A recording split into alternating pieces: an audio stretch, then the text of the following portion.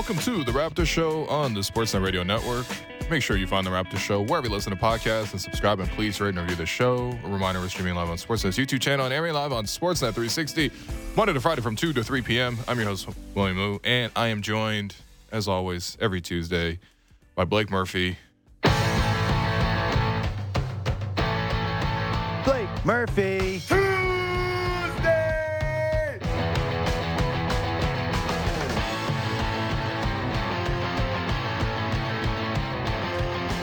What's going on, Blake? Today, when you hit me up this morning, shortly before I woke up, about what our topics were going to be. You slept in. Oh, come on, man! You gotta get in your rest when the Raptors are playing on the West Coast. But you hit me up. What are the topics? I sent you the topics, and usually what I like to do is talk about the basketball on the court first, and then we talk about the stuff off court. However, this time of year, baby. Not this time of year. You're right. Because, look, right now, all anyone is talking about is OG Anunoby, who has, I guess, officially been thrust into trade rumors. This one from Shams Charania. The report dropped today. We have the clip here of the report that the Raptors are now actively listening on trade rumors or trade offers for OG Anunoby. So the Raptors are taking calls on OG Anunoby. You look at the Knicks; they're willing to give up multiple first-round picks for OG Anunoby. But another team in the last week or so that's emerged is the Phoenix Suns. I think they're a team that they have the assets, 8 first-round draft picks at their disposal between now and 2030. They've got the picks. They've got players. They've got guys like Cam Johnson. You have expiring contracts like Dario Saric, Jay Crowder. Can you put together a package for OG Anunoby? Could you go get something for a Jay Crowder that can kind of replenish your bench? I think those are really the two pathways right now for the Suns. I think the point guard search probably looks more into the summertime because right now the need is more at the wing. They've got CP, they've got Book, they've got Ayton. And I think with Devin Booker, the good news is they have treaded water for the most part. They've won 6 of 7 without Devin Booker. He's doing more and more. He's doing everything right now besides 5-on-5. So the Suns do believe that he's getting closer to making a return. And the way he's played, how good he's been, I do think he has the ability to take this team from what they are now, which is a fringe playoff team, to a contender.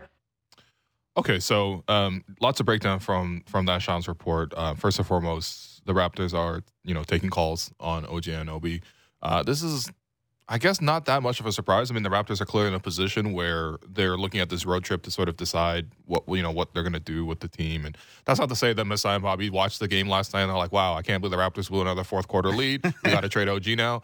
But I do think that it was more likely the Raptors would pivot towards selling at the deadline. Now, of course, this doesn't necessarily mean that they would find a deal that they like. And, of course, the Raptors, I think, hold the cards here because they have the player that it seems like a lot of teams in the league want. I guess I want to start with your reaction. Are you surprised? Not really, because I think where the Raptors are both this season and in terms of what they're building and where they're going, they're in a position where, short of Scotty Barnes, they should be listening on anyone. Okay. And this team, even if you believe in the core 6 or so being able to be better than this next year into the future, you're not good enough to, being able to say, nah, we're sitting this out, we're not listening. That's a luxury of very good teams who have the pieces in place or at least know what the missing pieces are to take them to that next step and how they're going to get there. This is probably, if there's anything surprising about this, this is by far the leakiest season we've had with the Raptors. Yep. I would imagine during the DeMar Kyle era, they were listening on DeMar and Kyle and Terrence Ross and JV and whoever else because they weren't in a position where you were certain. And in fact, you would probably, with the exception of 2018, before they fell flat on their face and their spirits broke after the tips didn't go in game 1 against Cleveland. That's the only time they could have reasonably been like, no, we're headed in the right direction. We've got the pieces we need. You have to listen. The Raptors are in a particularly poignant spot with that because Fred and Gary are 2 of the core 5 or 6, however you want to frame it, and you have to make a decision on them more immediately. Now, when you have it out there that you're listening on guys like that, of course teams are going to be like, well, what about OG? Mm-hmm. No disrespect to Gary Trent Jr., who's a very good three-point shooter. A lot of teams need that kind of offense. If I'm calling the Raptors and I ask what the price on Gary Trent is, I'm also going to ask, hey, so how much more would it take to get OG instead? Because OG's a superior defender, a little more plug and play, doesn't need the ball in his hands very much. Now, some teams might be constructed where Gary makes a bigger impact because they need that scoring or whatever. Most teams, though, and most lineups around the league, OG at his price tag with his skill set is as plug and play as it gets. So I think that's why you're hearing the Raptors are listening, because they're not hanging up the phone immediately. I'd be a little surprised if we heard that there were talks about Pascal just because he's got a year left and we haven't heard anything about that. It's very hard to trade a max guy in season. Precious just because he's just restoring his value now and he's got rookie scale left, and Scotty Barnes because it's Scotty Barnes. Anyone else, I would hope the Raptors are listening on and at least figuring out what the market is, whether that's because you want to turn around and tell the Knicks, hey, we can get 3 firsts somewhere else for OG, but we'll give you Gary for 2 firsts. Or something like that. Or you just want to gauge how much the teams around the league value your guys, because the Raptors know how good these guys are and can be, but it tells you something if you have a whole bunch of guys that other teams are, and I don't know that this is actually the case, but the reporting has been pretty consistent that if the Raptors put Fred, Gary, OG on the block, they would get a lot back for them. Maybe that informs what the front office is doing, because it tells them the path to replacing those guys, if you do deal them, is really difficult. Yeah. So there are a lot of reasons you would be listening. If I'm a playoff team right now, I am calling about OG Anunoby. I'm calling about Gary Trent and Fred VanVleet and a couple other pieces too. But most contending teams, most teams that feel like they're a piece away, OG is the most seamless piece to pluck from one situation, drop into another. Like, is there a lineup in the league you don't think he would be able to be OG in? Probably not, right? Yeah, no, I've said this in the show previously, but I do think a lot of teams in this league are one OG Anunoby away from true championship contention. And that's not to say that he is going to be like the number 1 or number 2 or even number 3 option in most of these contending teams. But for his exact skill set, that's exactly what every team is looking for. And this is why you've seen already a lot of teams known to be in the mix, right? So Shams has now put it out there that Phoenix is now known to be in the mix, right? And we can talk about sort of what Phoenix could potentially offer in some sort of return like that. The New York Knicks have been, mentioned quite a few times over the last few weeks about how they have thrown 3 first-round picks into the mix. The Portland Trailblazers last year at the deadline, or last year at the draft, was very clear that they were in and they wanted something on OG Anunoby. It's pretty clear that Dame wanted to play with OG as well, which is a huge factor in that sense. And I think the deal that was reported, which ultimately didn't actually happen, mostly because I think the Raptors turned it down, was I think it was the 7th pick and Josh Hart. Right. And that was the name there. Of course, you can extend that out. There are other teams that could potentially be interested that make kind of a lot of sense. For example, the Pelicans, for example, the Grizzlies. But among those 3 known teams, okay, let me just talk the Knicks first off, because I don't know, for me, like, there's one identifiable prospect on their roster that really satisfies what I do would like look Grimes, for. But not at that level, right? Like, he's mini OG for a reason. Because he's not OG. I wouldn't even go that far, to be honest. He's getting pretty good defensively, though. I don't know, man. Fred averaged 30 against him this year. Okay, but that's just because Fred loves playing against Jalen Brunson, apparently. I mean, Grimes got a lot of that matchup. But Suns, Blazers, I would assume maybe Blazers are right now currently just the way their season is sliding. Maybe they don't push in that direction. But what could the Suns offer that would make you feel more comfortable with sort of, letting go of OG Anunoby? Well, the Suns are an interesting one because, and I don't mean to correct Shams, they have 7 picks that they can deal, not 8. You can only trade picks 7 years out, and you can't trade them in consecutive future years. So you have 4 first-round picks effectively that you could include in a deal. They do have all their second-round picks as well. Nothing extra incoming. The Suns are interesting because depending on what the Raptors want, and they're an interesting Gary Trent or Fred VanVleet destination for this reason too. Sure. They have a bunch of those mid-tier salaries. So it's pretty easy to construct, if you fire up your trade machine of choice, pretty easy to structure a Suns deal that either includes one kind of bad contract or a bunch of filler contracts that you wouldn't care about the players, or something in between like a Landry Shamet where it's like, hey, it's not the greatest contract in the world, but 3 more years of Landry Shamet around 9 or 10 million, like that's a useful thing to have around. But the picks are the big one there. The tough part is with the Suns changing ownership, they're in the process of that, with Chris Paul being where he is contractually, where next year the Suns could get out of like half of that deal if they wanted to, and then get out of the 3rd year entirely.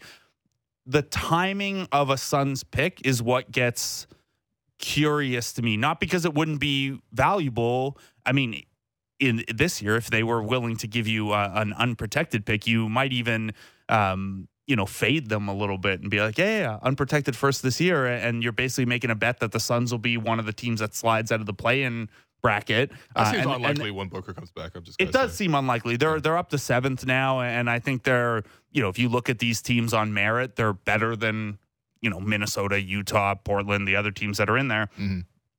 I'm saying, though, that is something you could do, or you could look at the Chris Paul situation, a bit of an ugly cap set up there, and you look, hey, maybe a 2024 lightly protected pick is a really nice asset or something like that. So they're interesting for that reason. They're also interesting if you want to loop in a third team and send Jay Crowder somewhere. That helps make the math work. And, we heard the Bucks were willing to, I think this was Shams as well, that the Bucks would be willing to, here's a bunch of salary filler that doesn't move the needle for you. Like George Hill. But also a couple Serge. seconds. Yeah. And then Jordan Nwora, I think, was the one like more tangible prospect. So maybe this is a scenario where the Raptors are getting back Landry Shamet and Cam Johnson and Jordan Nwora, and none of those guys individually moves the needle for you. But then you're looking and it's like, well, okay, you also got a first from the Suns, 2 seconds from the Bucks for facilitating, and then the whole package is not really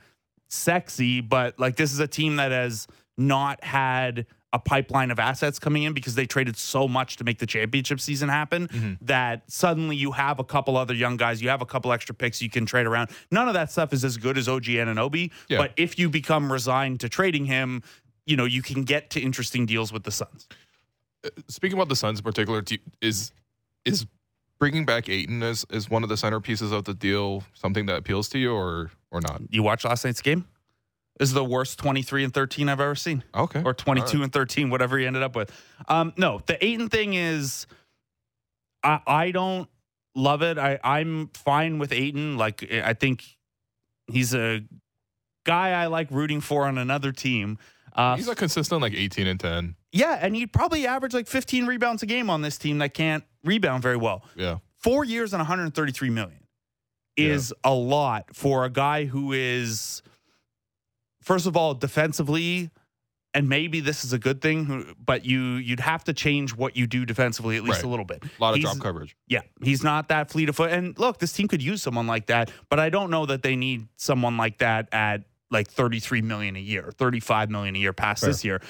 You also, he's a guy that if you're trading away Fred VanVleet, maybe makes a little less sense because he needs to eat in the pick and roll. Right. That's where a lot of his offense comes from. I know he tried to seal a couple Raptors guys really early in possessions last night, and he was fairly effective like that.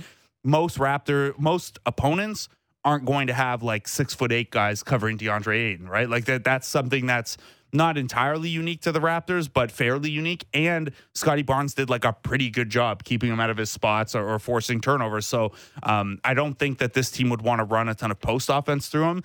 And if you trade away Fred VanVleet, even if you trust Pascal Siakam and Scotty Barnes as kind of lead ball handlers, which you probably should at this point, they don't have a natural like pick and roll operator to take advantage of Ayton. So I'm a little like, if Ayton had signed a 4-year, $100 million deal last offseason, this becomes an easier discussion. Right. Him at the max, like that contract is not very nice. Okay, that's fair. I thought it's worth asking because Phoenix has dangled Ayton out there repeatedly. Yeah. And they were like very regrettably like, fine, we will give you this contract, but only because we have to. I think, back to my earlier point about like maybe you want to talk to teams about trades because you want to gauge what the value of guys is. Well, DeAndre Ayton is a guy who sat out there available in RFA last year, and the only team that tried to poach him was the Pacers, who have so much cap space still that they were able to give Miles Turner an in-season bag. That never happens. Right. Hey, here's $17 million written on a check so that we can extend you as a tradable asset for 2 years. Like, that's how much cap space the Pacers had. They weren't doing that, I don't think, because they love DeAndre Ayton. They were doing that because, here, anyone who will take our cap space and can become an asset for us, come, like let's talk. And then it wasn't until that point that the Suns matched on him. And it was probably because, like, I'd guess James Jones would tell you in secret that they didn't want to give him that money either, which is why it didn't get done earlier. But they couldn't afford to lose him for nothing while you're still in this Chris Paul, Devin Booker, Mikal Bridges moment. Right. So, yeah, the other teams potentially in the mix, I mean, the Grizzlies, the Pelicans, those are more like, we haven't heard a specific direct link, but they make sense on paper in the sense that those teams can definitely use an OG Anunoby. Those teams are definitely looking to make the next push and be not just playoff teams, but like win a round, maybe win 2-3 rounds. They also have the type of prospects and pieces that would maybe appeal to you more. When you're looking at those teams, are there more players or picks that appeal to you more than as compared to making a deal work with Phoenix? Well, glad you asked. Yes. So remember last week when we were prepping for the show and you were like, you sent me a couple questions. You were like, who has the best assets or whatever. Well, I give you this giant spreadsheet now that I actually tweeted out earlier so everyone can access it and use it as they see fit. But it has all the extra picks and outbound picks that every team has, their tax status so you know how much they can take in or might want to shed, and then all of their contracts broken down into expirings, rookie deals, and vet deals. So through this, you can get a little bit of a visualization of like, it's not surprising Oklahoma City has like a really long part because they have 18 extra picks and 5 pick swaps because they're insane. But through doing this, you do notice, maybe surprisingly, hey, the Knicks look pretty interesting. Like, look at all these extra picks the Knicks have. Look at all these reasonably small rookie or second contracts and a couple expirings to help make things work. Memphis is probably the most interesting because they can kind of hit that middle ground of interesting prospects and extra picks, which is, I think if you were thinking of, if the Raptors aren't going to do a full teardown, what do they want? Well, they want a rotation piece back that can help as soon as next year because you don't have a ton of cap space, and you want extra picks to kind of restock the cupboard, but you'd like them a little nearer term. That's stuff that the Grizzlies can do for you. They have a lot of guys still on rookie deals. They have a big expiring in Danny Green that helps make trade math work.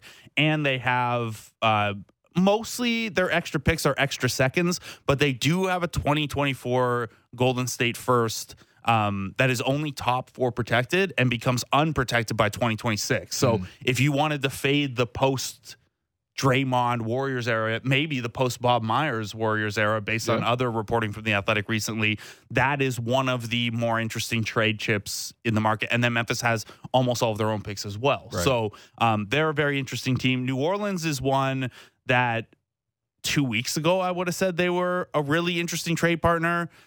Now I'm not sure if they're incredibly interesting because they're free falling and might get desperate, or if they're going to be like, you know what, we're not there yet. Let's not put all our stuff in, because they have 3 extra firsts that are very lightly protected. 2024 unprotected first for the Lakers, 2025 top 4 protected first from the Bucks. Still in Giannis's window. That's probably not great. But 2027 Milwaukee first unprotected. That could potentially be something. And then, of course, they have a bunch of pick swaps with the Lakers and the Bucks that they could offer up. And then they have a handful of interesting guys on rookie deals like Dyson Daniels. Kira Lewis did not acquit himself well against the 905 the other week. Like, not really. You got my brother Trey Murphy, Najee Marshall. There's just a lot there. They're not moving Herb Jones, but you could at least ask. They got OG at home. They got Herb Jones. I guess they have OG at home, although I don't know. OG definitely shoots way better. So I would say those are the 3 teams that, whether we're talking Gary, Fred, or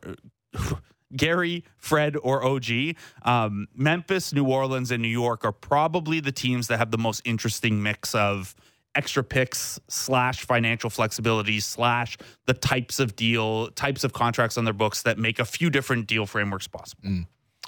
I was just thinking about this too. Like, obviously, tons of teams are going to jump into the mix. If there's one team that surprises and jumps into the mix, if there's like a dark horse that maybe jumps in this OG thing, I'm looking at it like, why wouldn't Indiana maybe hop on this? No, you're just still looking at that OG whispering to Tyrese Halliburton. No. I'm just thinking about, like, that's a team that has a lot of talented guards. That's a lot of talented players. And I think for me, if they want to take the next step, they definitely need a guy like that, especially if you're going to do anything in the playoffs in the Eastern Conference when it's all dominated by big wings. And here's the other thing is, like, with a team like Indiana, and yeah, OG's got roots there from college. It makes sense. But if you're a team like the Pacers and you're looking at, well, what team should be willing to take risks on guys who could potentially leave in free agency, but whose bird rights might be really valuable, right? Or who might be willing to, OG's extension eligible in October. You look at the Pacers cap sheet, you look at the Pacers history of landing free agents. Are they going to quibble over a couple extra bucks to extend OG on a deal he's comfortable with if they trade assets for him? I don't think so. I think that's one of the likeliest places he could. He's not extension eligible yet, but like you walk in the door and the first conversation you have is Clutch calling the Pacers up and being like, all right, let's start the framework on something for October. You traded assets for him. He wants to be here. Let's go. And then OG has not only the landing spot where there'll be a little bit more offensive opportunity, but a landing spot where he could potentially be back in the playoffs shortly, and they'd have a real willingness to probably not max him, but like pay him a hefty raise off his current deal when that becomes possible in October. Yeah. Okay, so we talked about it from the, what the Raptors could receive. I also want to think about it from the Raptors' perspective themselves, because it does feel like a pretty significant shift, right? It always very much felt like OG was a core piece, always spoken about in that way. Clearly, Masai is very fond of him as well. And of course, like, look, this is business. Like, things can change. But I do wonder, like, what has changed? Now, is it just because the Raptors are losing that they're kind of moving on this direction? Is it that he might potentially want out? Is it sort of like the price is right at the current moment just because it seems like he's the hottest name in the market? Like, why? Yeah, I think it's more that. His name is hot right now. And I think the combination of, it's not a secret that over the years, OG Anunoby has felt that he could do a little bit more offensive role-wise. And we've seen, you and I talked a lot last season about how he got those windows and wasn't super effective in them, and then became super effective again when he went back to a more OG Anunoby-ish role. Yep. Now, this year, he's kind of split the difference. He's been a little more efficient in a little higher usage of role, but still, we're not seeing like the dribble drive stuff. We're not seeing any of the in between stuff. Like, he's a very good finisher and he's a good 3-point shooter. And then right now that's about it. So he still looks mostly like a play finisher. Now, how much he feels he hasn't been given full opportunity to develop those skills versus how much we're 6 years in and maybe it's just not coming. Like last night, it was pretty striking. I would say that OG is better than Mikal Bridges by a narrow margin, but Mikal Bridges' ball handling and ability to create for himself and others like stood out in contrast for that role type. He also plays every game, which is a very significant asset. Yeah. Right, comparatively. But we've heard, as far back as Nick Nurse's book, hey, OG had some role frustrations in the 2018-2019 season, which was his sophomore season. At that point, we've heard that, last offseason there were a bunch of rumblings and, however valid or not valid, that OG wanted a larger role. And again, you and I have talked about how you want your guys to be hungry like that, right? Like you want your guys putting in the work and being like, I can do more. I'm capable of more. I want more for myself. Culturally, organizationally, it's healthy to have guys hungry like that. And we can talk about usage percentages and stuff like that. The reality is when you play guys 36 minutes a game, they get a lot of field goal attempts. Yeah. OG's field goal attempts are down a little under one field goal attempt per game from last year, but he's still averaging 17. I would say his efficiency's gone up, but his ability to create for others has maybe gone down a little bit this year. Anyway, the combination of those things having been out there, his role not growing this year, and I think a lot of this, honestly, is the buzzards are hovering. Like, other teams are going to kick the tires on guys. And I'm not saying that every OG Anunoby leak or every Fred VanVleet leak comes from a team that would like to acquire them and is trying to put that out there to cause further disruption and see what shakes loose. But I do think this time of year, there are a lot of executives and a lot of news breakers having conversations.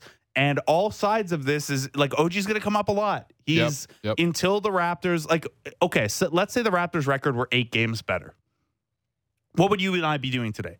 We'd be going through the standings. We'd be clicking. We'd be like, hey, how much would it take to get Jakob Poeltl? What's my least favorite topic on the show. But what we do is we would go through the standings and we would click the teams that are underperforming are probably going to be sellers. We'd look at who only has 1 or 2 years left on their contract, who is affordable to bring in, and whose role fits. And if you are any other team, like any of the 20 teams in a playoff spot right now, and you're doing the same exercise on the Timberwolves show or the Suns show or whatever, of course OG Anunoby's at the top of your list. And then you're going to ask people about him. And then the newsbreakers are going to ask about him. Right. And other GMs are going to ask the Shams and Woj and Jake Fishers of the world about it. That's how this cycle goes at this time of year. So I don't think the OG stuff is like necessarily that this is imminent. I think it's that the Raptors are in a weird spot.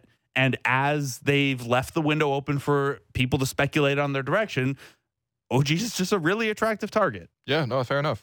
Look, let me just put it on the record. Like, I think moving OG Anunoby for something other than like a really incredible haul, like unless you're getting like 2 unprotected firsts or like 3 picks with at least one of them kind of a blue chip pick, you are, unless you're doing a full teardown, which then includes dealing Fred, looking at a Pascal deal in the offseason, stuff like that, you are not going to find a 25-year-old on an affordable deal who produces at both ends the way OG Anunoby does.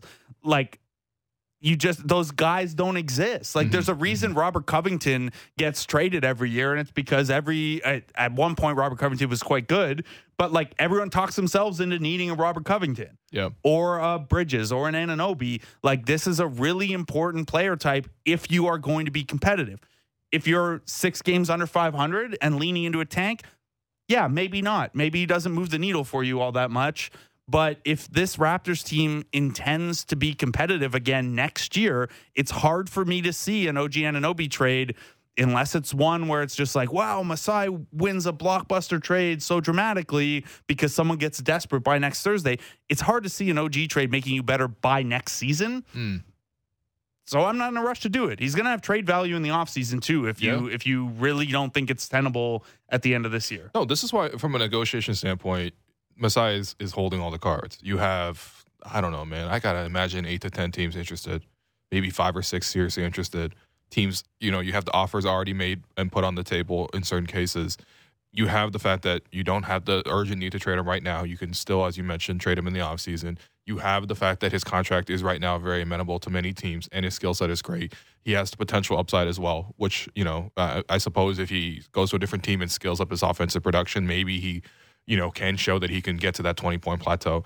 But, I think right now for the Raptors, though, it does seem like they are heading in that direction. I know the report is just listening to calls, but even this, I thought that was interesting because pregame yesterday, Nick Nurse was asked about the fact that, OG Anunoby was ruled out for the rest of the road trip with the sprained wrist. We saw him take a very hard fall against Golden State. No, that was fake. That was just the Raptors shutting him down for a trade. He didn't actually fall on his wrist. They just, we at Sportsnet inserted that clip in there. It wasn't real. Okay, well. False flag. Realize. That makes sense. Clearly we own the team, so therefore, we're in conjunction with it. But this was Nick's answer when he was asked about the news that OG Anunoby would be ruled out for the remainder of the road trip. It's a little surprising to me that it's going to be. This trip's got a long way to go yet. It's not like this trip's ending around the corner, right? So it's a little surprising to me, but I guess that's what we know. What we have now for this trip, and we go probably. I think Delano's going to be good to go. Yeah. What do you think Nick really wanted to say there? I think Nick was watching Jacques Vaughn's Ben Simmons presser the other day and was just trying to do his own version of it. Did you see that one? No. The Jacques Vaughn gets asked about Ben Simmons resting, needing rest with knee soreness, and he was like very specific that I forget who the other player was. Maybe it was Kessler Edwards, but he's like, that's a knee contusion. Something happened and he banged his knee. He's out for that reason. Ben is out with knee soreness. Okay, and he was very clear to draw that distinction. And then he went in. Then he kept going on about how well, we're on a back-to-back and everyone played the same amount of minutes, and I appreciate the preparation that those guys who could play those minutes still put in. Okay, yeah. Maybe a little bit of frustration at OG's, inability to stay healthy over the years. maybe Nick was just trying to speak earnestly that he's a little surprised, but like I don't know. It looked like a pretty bad wrist sprain, bad enough that he went for x-rays and MRIs. Is it all that surprising that he's out like 5 more days? It's not I don't know if Nurse thought that it was the start of the road trip or what, but like this road trip's over in 5 days. It's not, what day is today? 6 days. 6 days. Yeah. I don't. Blake Murphy Tuesday is the only way that I could keep track of the calendar. I mean, he doesn't have to say that he's surprised, I suppose. You could just say, like, hey, listen, the MRI results came back, and we thought this is the safest course of action. Right. Very easy but to do. it's been a frustrating season for him, too, right? Yeah. So I think... that's why it was interesting, man. That's interesting. Like, again, it's one of those things where it's like, well, I think Nick is clearly trying to win every game, which we will cover in the second half, because I thought it was a good game last night. I would love to talk about basketball as well, but of course, this is, what the show demands at the moment. But, yeah, I mean, if you had OG available last night, probably wouldn't have happened anyway, but if you had OG available last night, you'd win the game. Yeah, like, absolutely. Well, this is the thing. We're not talking about OG Anunoby, and Shams isn't reporting about OG Anunoby because he's not good. It's quite the opposite. Mr. Two Phones over here, right? Yeah, man. Me and Bobby on the same tip. You know what I mean? Just, anyway. You, Bobby, Kevin Gates. You got to do the Bobby thing with the 2 up to the ear at the same time. Oh, yeah, the double? Yeah, that's excessive. That's really like, hey, GM's calling me on either line. My last question on this with OG before we actually take the break and talk about the game that happened last night. If OG does move on, is there someone on the Raptors roster right now that gets promoted into the starting group in his place? Because Precious just stays there. Okay. That's it? He's been playing really well. Okay. Are you happy with that? Like, is that something that you could see as obviously that short term, that's exactly what's going to happen. I agree with you. Long term, is that something that you could see as a fit?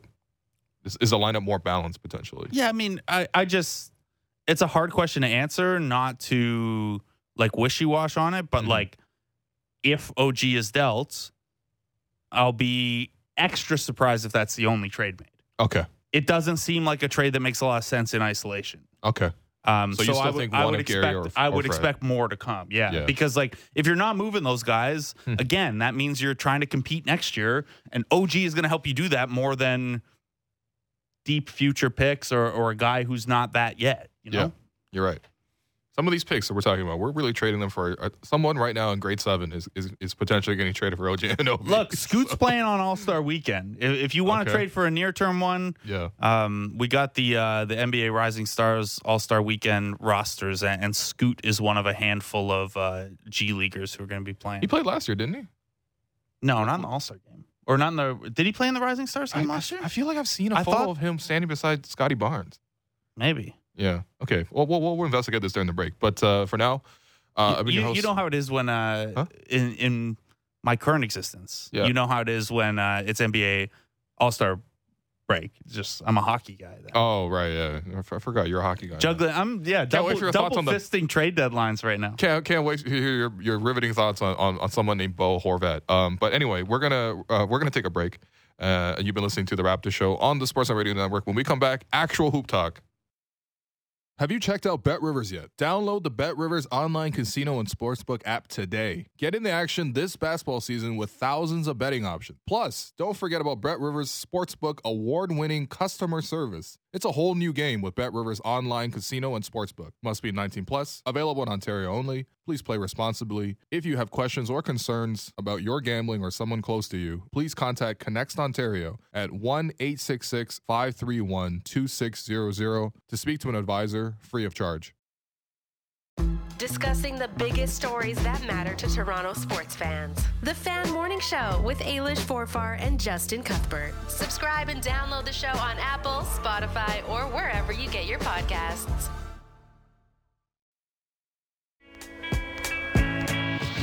Welcome back to the Raptors Show on the Sportsnet Radio Network. I'm your host, William Liu. Continue to be joined by Blake Murphy.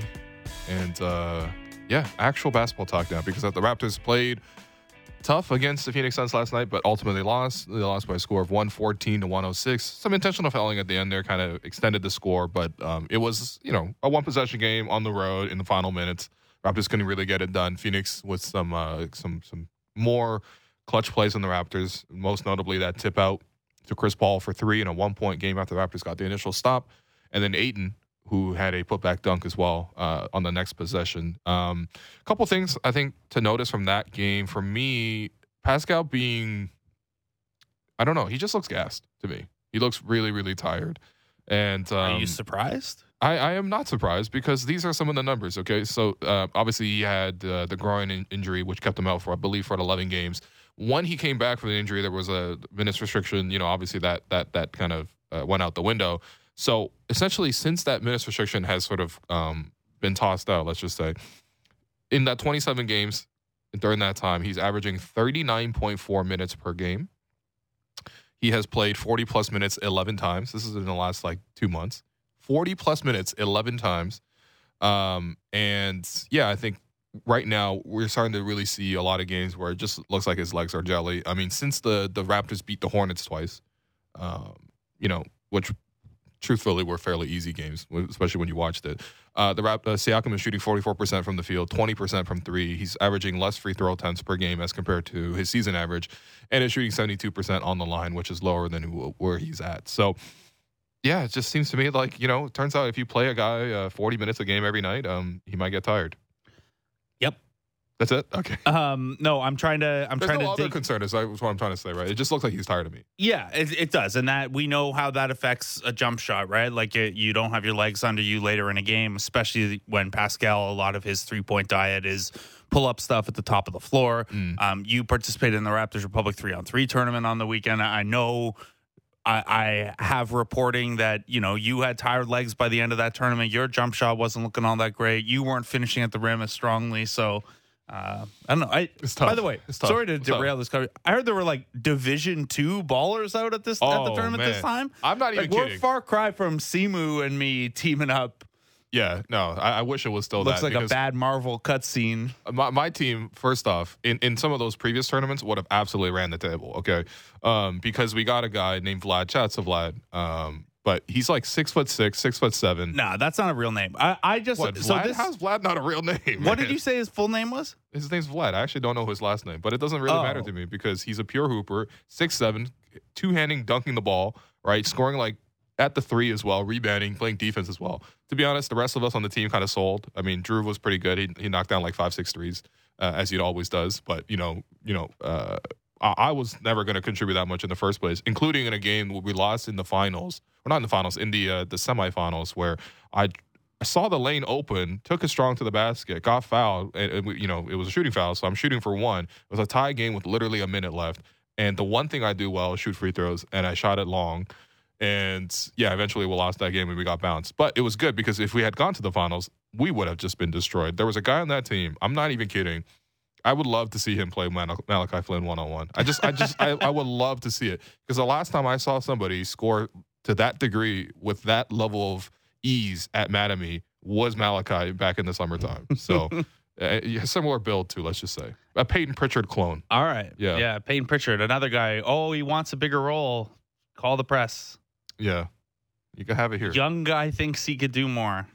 Anyway, the Pascal stuff. No, yeah, I'm not surprised that he's tired. I'm not surprised that he's wearing down in games a little bit or over the course of the season.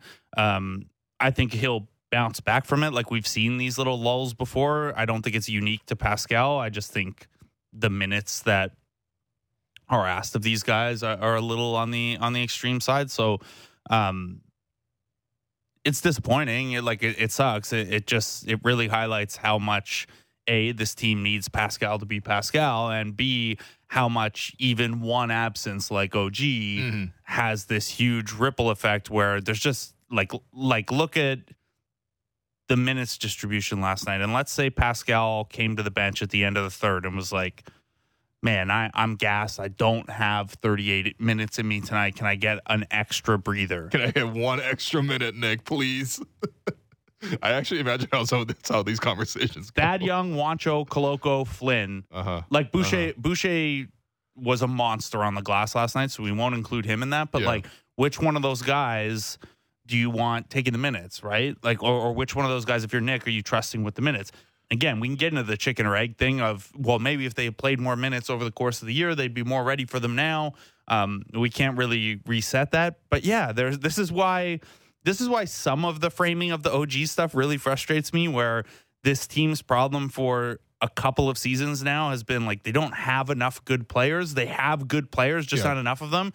And then like Precious has 3 good games in a row, or Gary Trent gets back from injury and Fred starts shooting well. And then it's like, well, someone's got to go. There are too many mouths to feed. It's like, no, like if you had 6 guys and that's all you trusted, if you went Nick Nurse playoff style rotation, that's still 40 minutes a night for each of those guys. Like there are a lot of minutes. There's 240 minutes to soak up here. You can have more than 5 good players.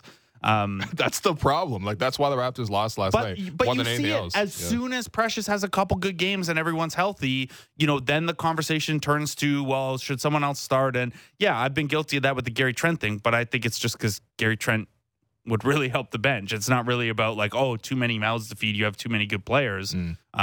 No, it's quite the opposite. You don't have enough guys on the bench. Anyway, not all that surprised that Pascal is wearing down a little bit. I think, you know, if there's an area that I'm most noticing it on a night like last night, it's not even that he had only 19 points, is that he had none of the extras, right? He wasn't at the free throw line. He wasn't a factor on the glass. He wasn't really a playmaker. Yeah. That's really rare for him. That's got to be a season low. One assist. Yeah, I would imagine so. And it wasn't like he wasn't like looking to pass. It wasn't like he was only taking shots. It was more that he wasn't initiating as many drives as you normally see him in the middle of the floor or from the top of the floor, and that usually leads to those kickouts or anything like that. Also, he gets a lot of assists in transition. The Raptors weren't able to get on the break that much either last night.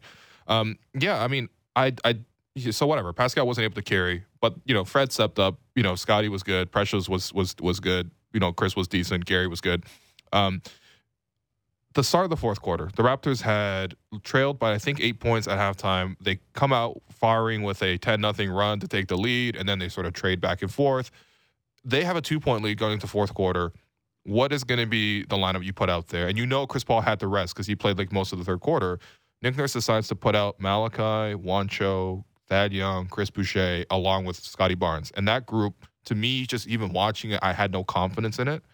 And, you know, it's not like they got blown out. In fact, even Malachi tossed in 2 threes, or Thad Young got a little putback layup here or there. And it's just like, okay, maybe it's okay.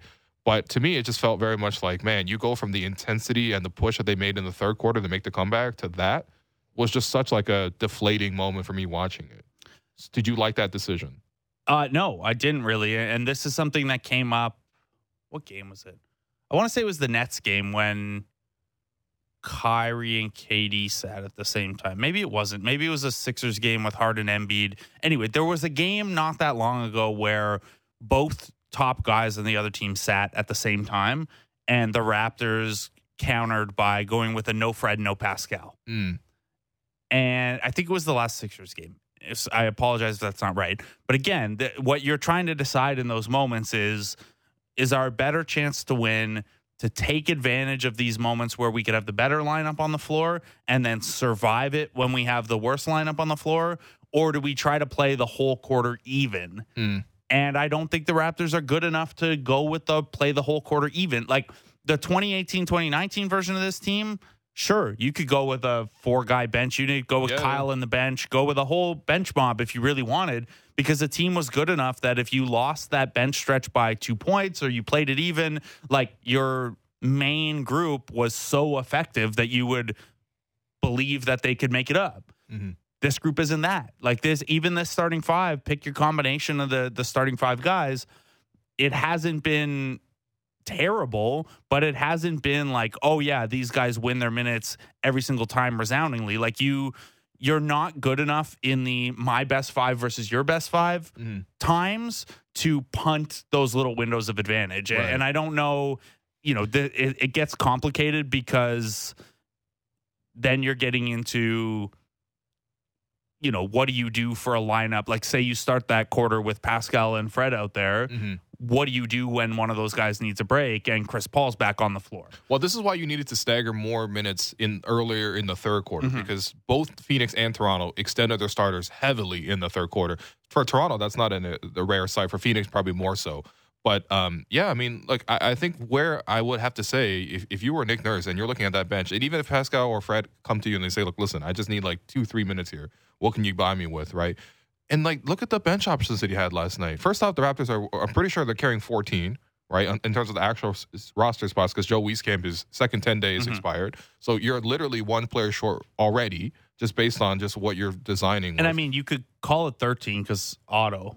Yeah, so you're down to 13 because Otto is not a contributor at all this season. There are certain players on this team that you just can't play in under any circumstances, like a Kim Birch, right? You have players that probably aren't ready to play in most circumstances, like Christian Coloco, because they're just put him down in the G League, brought him back for this road trip midway through. He's going to go back down momentarily anyway. I think. So what are we doing? We're just polluting the planet for no reason for a 2-minute performance here. We got Malachi Flynn, who I honestly, he got 5 threes up in 7 minutes and made 2. So you might even say, okay, it wasn't so bad, but like most scenarios, you're not going to play him. You're not going to play Delano Banton. He was available to play yesterday, but he wasn't able to play or get into the game. Jeff Doughton wasn't really used. Ron Harper Jr. is not a guy that we've seen used in any sort of meaningful context. What are some of his options here? You know what I mean? And that's where if you're Nick, I'm sure he's got frustrations with the front office in the sense that, like, what are you giving me here to work with? Right? Okay, you don't want me to extend my players 40 minutes. Anybody with a brain could tell you that you shouldn't play your best players that many minutes because they will wear down. Like, no one's surprised. I'm sure Nick's not like, oh my God, I'm shocked that Pascal is wearing down here because I'm playing him 40 minutes a night. But who are the alternatives? And if the directive is you got to win, then the front office got to supply you to win. You can't, make chicken salad, essentially. And we don't know what the conversations are like when they make these end of roster decisions and how much Nick has the input, how much is just front office, top down, whatever. But it is pretty striking when you look across the court and the guys winning those minutes for Phoenix are Saben Lee, who's on his, I think, 4th 10-day contract of the year from the 905. Right. You have an open roster spot. That guy is in your system, and he's beating your bench unit. And Ish Wainwright, who, he hasn't like lit the NBA on fire, but he's playable. The Raptors are paying him right now. They gave him 2 years of partial guarantee. That's how high they were on him, and then they went another route with that. And the other route, by the way, Isak Bonga, who is now playing for Bayern Munich. Yeah, and Sam Decker, who just won the British Basketball League MVP. Okay, that's a fun bit of trivia. Now, if these things happened in the opposite order, if Sam Decker was coming into camp as a BBL MVP, he's making that team. All right. Someone to trade BBL stories with Nick. They got to change the initials of that league, by the way. I agree. Sam Decker being called the BBL MVP is. I'm pretty sure that's Kyle. I'm pretty sure that's Kyle Larry. Anyway, one last thing on the depth thing. So I just pulled some numbers. What about Campaign as well? Literally, the whole Phoenix Suns team is in their defense. Campaign, the camp and you were there in Quebec City. I remember. I can't remember in all the camps I've been to and exhibition games and stuff, hearing more about how out of place a player looked. Like he had to do that. Right. He went to China and then the G League and then only got an opportunity because the Suns didn't have enough players for the relaunch in the bubble. So like that one, I don't blame them for as much, but like every good 905 game this year has been because Saben Lee and Jeff Doughton were really good. And neither of those guys, I don't know. Saben Lee's not saving the season. He's not changing anything, but it's a multi-year pattern of this now. And the numbers I pulled, and I know we're running out of time, so I apologize, but since the run it back year, 4 seasons, I pulled the numbers on how many times teams have played players 38 minutes or more in a game.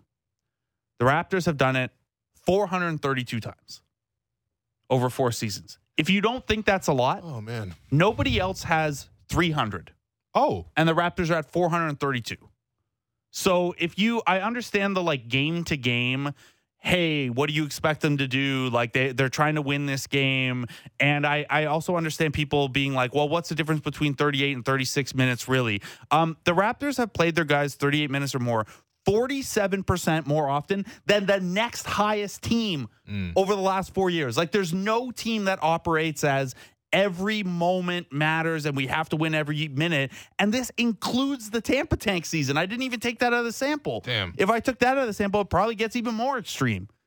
Because guess what they didn't do as much of that year? Play guys 38 minutes because they wanted to lose. Well, the common issue is that they just don't have that kind of depth. But the thing is, the bench mob feels 20 years ago. Yeah. No, every time I call CJ, I'm like, yo, can you still play for the team? Yeah. So no, he's too busy making new music. It looks like from his Instagram teases. All right. You got to get him to debut a track on the Raptor show with Will Lou. He got to feature Alex with it because I know Alex hasn't rapped this season. That's part of the vibes being down. No, but seriously, though, they haven't really developed some of the players that they've even brought in. And that's where the front office can say, well, look at what Utah's doing for Brooklyn. Look at what, what are your... O'Shea, other pieces like Terrence Davis, I suppose. That's a different scenario. But even some of the even an Ish Smith or Ish Wainwright, stuff like that. I mean, these are minor things, but ultimately they do add up. Ish Wainwright uses Ish Smith as a kettlebell. That's a big difference in Ish. Bro, he really is built like a Geo dude. Anyway, we're done for today. I've been your host, Willow, and you've been listening to the Raptors Show on the Sportsnet Radio Network. Make sure you find the Raptors Show wherever you listen to podcasts and subscribe, and please review the show. Reminder, we're streaming live on Sportsnet's YouTube channel and airing live on Sportsnet 360 Monday to Friday from 2 to 3 p.m. Thanks again to Blake Murphy, our board producer, Derek Randale. Shout out to Lance Kennedy for the assist as well, and Jennifer Olnick for helping us with the YouTube stream. And I'll be back to talk to you tomorrow.